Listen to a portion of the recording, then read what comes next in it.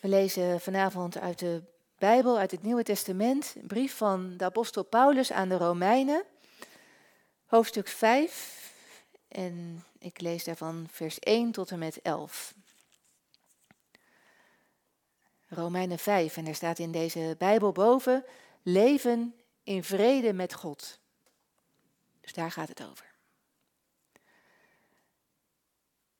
Wij zijn dus als rechtvaardigen aangenomen op grond van ons geloof en leven in vrede met God, door onze Heer Jezus Christus. Dankzij Hem hebben we door het geloof toegang gekregen tot Gods genade, die ons fundament is.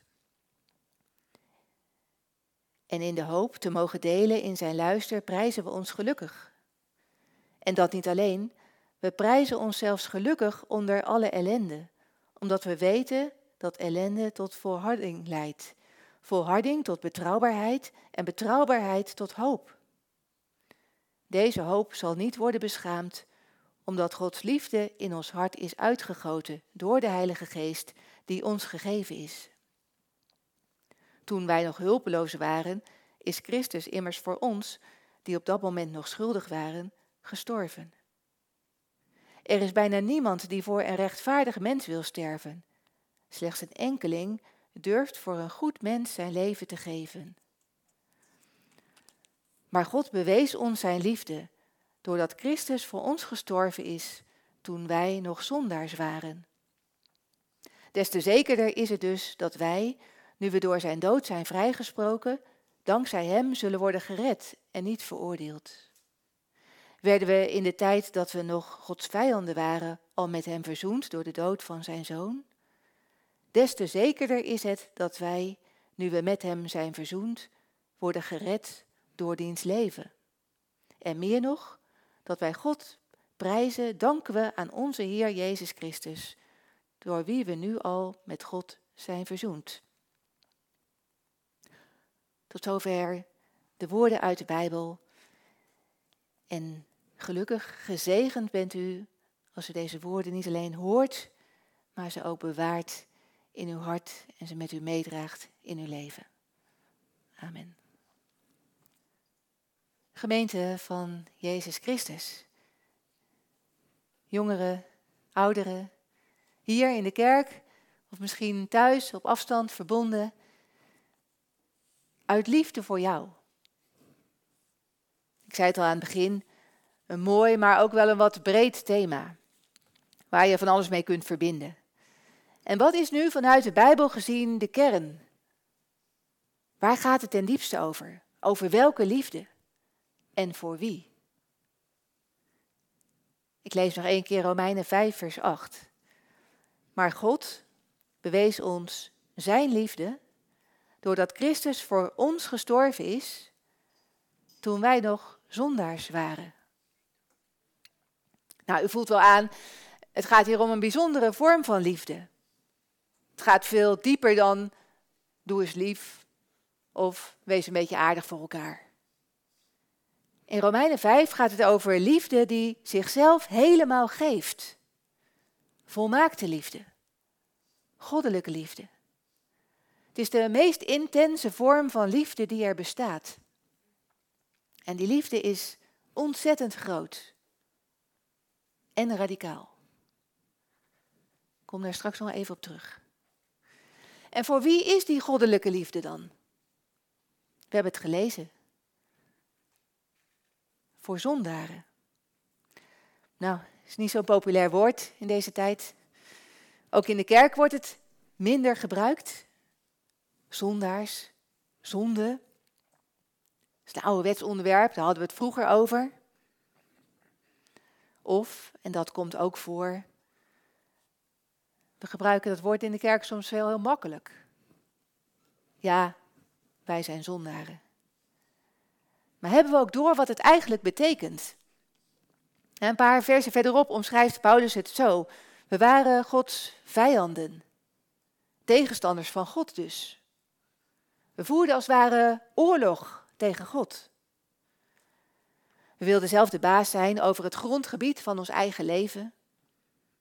En over de hele schepping. En we vertrouwden Gods goede bedoelingen niet. We dachten dat we het zelf beter wisten. En soms denken we dat nog steeds. Zondaar zijn, dat zegt dus iets over onze relatie met God. Die relatie is verstoord. Vijandig zelfs, van ons uitgezien. En als je dat niet begrijpt of niet wilt begrijpen, ja, dan heb je volgens mij ook geen idee hoe ontzettend groot en radicaal die liefde van God is. Hij gaf het liefste, het kostbaarste dat hij heeft, zijn eigen zoon, voor mensen die niets van hem wilden weten. God gaf zichzelf voor vijanden. En om een beetje duidelijk te maken hoe bijzonder dat is, roept Paulus tussen de regels door een vraag op. Kun je je voorstellen dat iemand zijn leven zou geven voor een ander mens? Zou u dat doen? En als je het zou doen, voor wie dan? Ja, voor familieleden misschien. Voor je kind of je broer. Of voor een hele goede vriendin. Ja, zegt Paulus, dat gebeurt soms. Heel af en toe durft iemand voor een goed mens zijn leven te geven. En dat het heel bijzonder is, dat blijkt uit het verhaal van priester Berardelli. Het gebeurde in de eerste fase van de coronapandemie. In delen van Italië was de uitbraak zo heftig dat er in ziekenhuizen een tekort was aan bedden en beademingsapparatuur. En Berardelli zou zijn plaats hebben afgestaan aan een jonger iemand. Nou, achteraf bleek dat verhaal niet helemaal waar te zijn, maar via de sociale media ging het viraal. Het werd over de hele wereld verspreid. Mensen vonden het zo bewonderingswaardig dat iemand zijn leven opofferde. En niet eens voor een goede vriend, maar voor iemand die hij niet kende. Vanuit de geschiedenis zijn er ook waargebeurde voorbeelden bekend. En ik noem er 1. Het gebeurde op de laatste dag van juli 1941 in concentratiekamp Auschwitz. Een groep gevangenen stond de hele dag buiten, opgesteld in rijen, bevangen door de brandende hitte van de zon en door angst. Er was een gevangene gevlucht en als vergelding moesten 10 anderen sterven. Een langzame hongerdood in een speciaal daarvoor gebouwde bunker. Uiteindelijk kwam de commandant en hij ging de rijen door en hij wees willekeurig 10 mensen aan.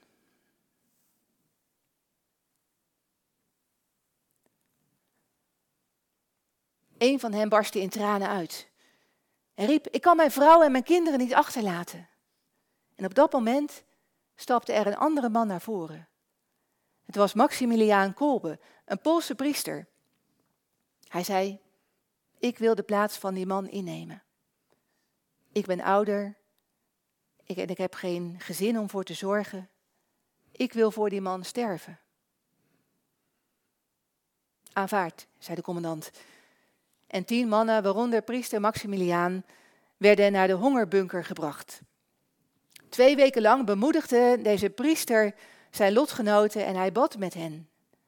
En zo hielden ze het met elkaar uit in die schrijnende situatie. Ze verscheurden elkaar niet als kannibalen, zoals dat anders wel gebeurde. En na 2 weken waren er nog 4 mannen in leven, waaronder priester Maximiliaan.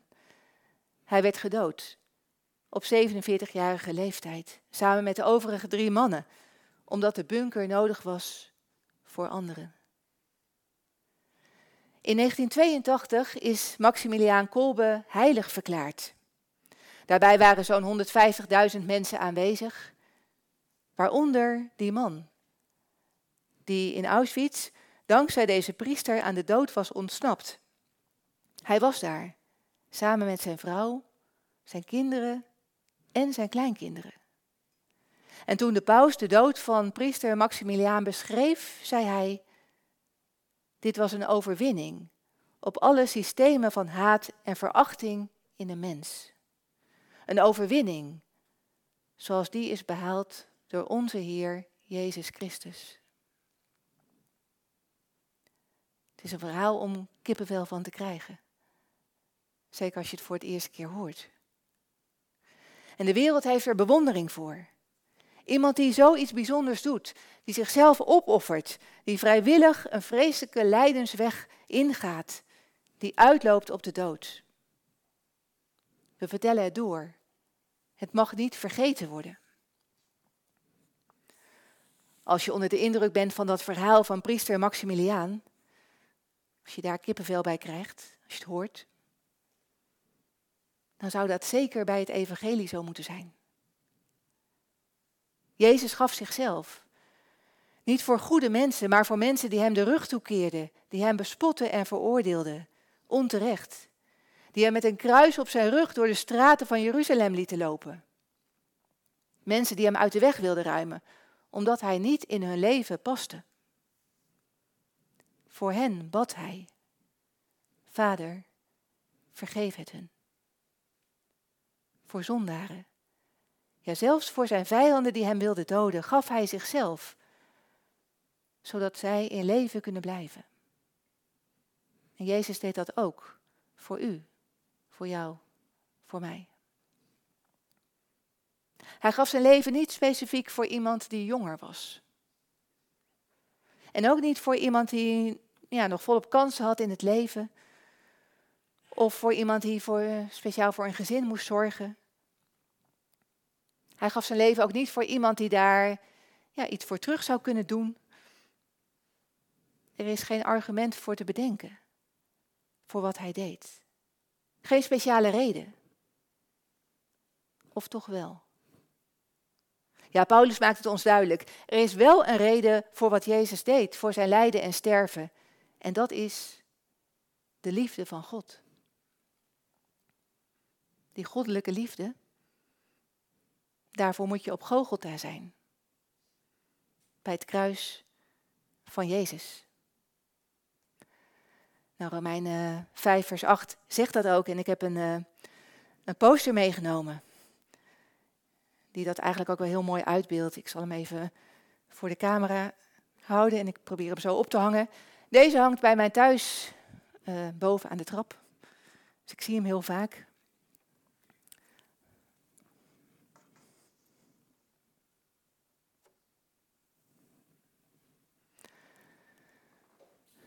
Goddelijke liefde. Daarvoor moet je op Golgotha zijn. Daar zien we dat God het kostbaarste wat hij heeft, zijn eigen zoon, geeft voor mensen die daar niets voor terug kunnen doen. Ben je daar verwonderd over?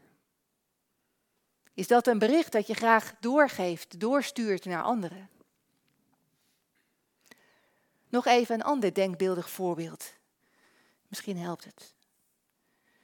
Een hele andere situatie en de vergelijking gaat ook niet helemaal op. Maar stel dat president Zelensky zichzelf zou kunnen overgeven in de handen van Poetin, om daarmee het Oekraïense volk te bevrijden, zodat ze in een vrij land kunnen wonen zonder Russische bezetting. Stel dat Zelensky dat zou doen. Nou, dat zou wereldnieuws zijn. Maar nu nog een stap dieper. Stel dat Zelensky zichzelf zou opofferen specifiek voor zijn vijanden.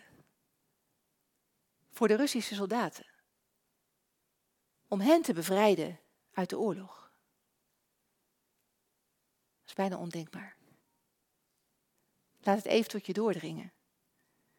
Iemand die zichzelf voor jou geeft, terwijl je nog zijn vijand bent. Jezus is voor u, voor jou, voor mij gestorven, toen er nog een groot conflict was tussen God en ons. En daardoor afstand, vervreemding, verwijdering. Er zat iets niet goed in onze relatie met God. We accepteerden hem niet op het grondgebied van ons leven. En waarom vinden veel mensen het zo moeilijk om te geloven dat God ondanks onze onwil en vijandige houding toch naar ons toegekomen is? in zijn opzoekende liefde. En dat hij die liefde bewezen heeft in het lijden en sterven van zijn Zoon, Jezus Christus. Dat deed God niet toen wij al een beetje bijgedraaid waren. Toen wij het al een beetje goed gingen doen. Waarom vinden veel mensen dat zo moeilijk om dat te geloven? Zou het er misschien mee te maken hebben dat die explosie van vurige liefde te confronterend is? Omdat het ons ook erbij bepaalt dat wij vanuit onszelf geneigd zijn om God uit ons leven te deleten. En dat wij het dus zijn die Jezus aan dat kruis genageld hebben. Dat is niet buiten ons omgebeurd. Wij zijn er ook schuldig aan. En daar kunnen wij niets aan veranderen. Dat heeft Jezus zelf gedaan. Hij heeft onze schuld op zich genomen en weggedragen aan het kruis. En als Jezus over zijn lijden en sterven spreekt als de enige weg naar het leven, dan vinden de Joden zijn woorden hard. Niet om aan te horen. Dat geldt ook voor heel veel mensen in onze samenleving. Het kan zomaar zijn dat misschien ook wel voor mensen in uw omgeving geldt, of misschien ergens diep in uw hart, dat het ook wel een beetje schuurt. Dat er iemand is die zijn leven gaf. En dat ik alleen daardoor echt leven kan ontvangen. En dat als ik me daar niet aan overgeef, dat ik dat leven dan niet ontvang. Dat ik levenloos ben. Dood. Het roept weerstand op. Ik ga toch zeker over mijn eigen leven. En ik mag toch zelf bepalen hoe ik het doe. En wat ik belangrijk vind, ook in het geloof. Aan het begin noemde ik al even die 40 dagen kalender.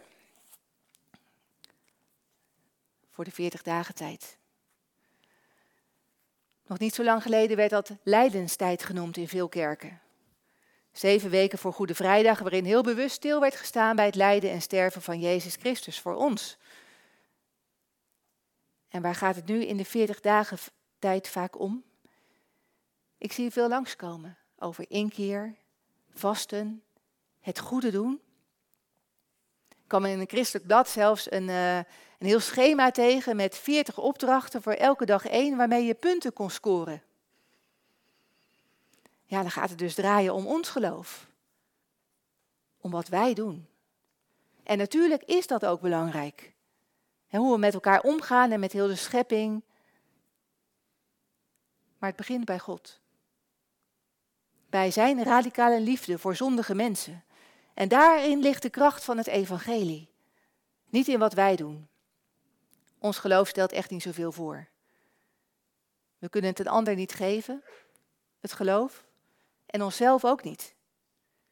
En als het even tegenzit in het leven, als er grote zorgen zijn, of als we heel druk zijn en helemaal opgeslokt worden door alles wat op ons afkomt, dan kan dat geloof van ons zomaar op een heel laag pitje komen te staan.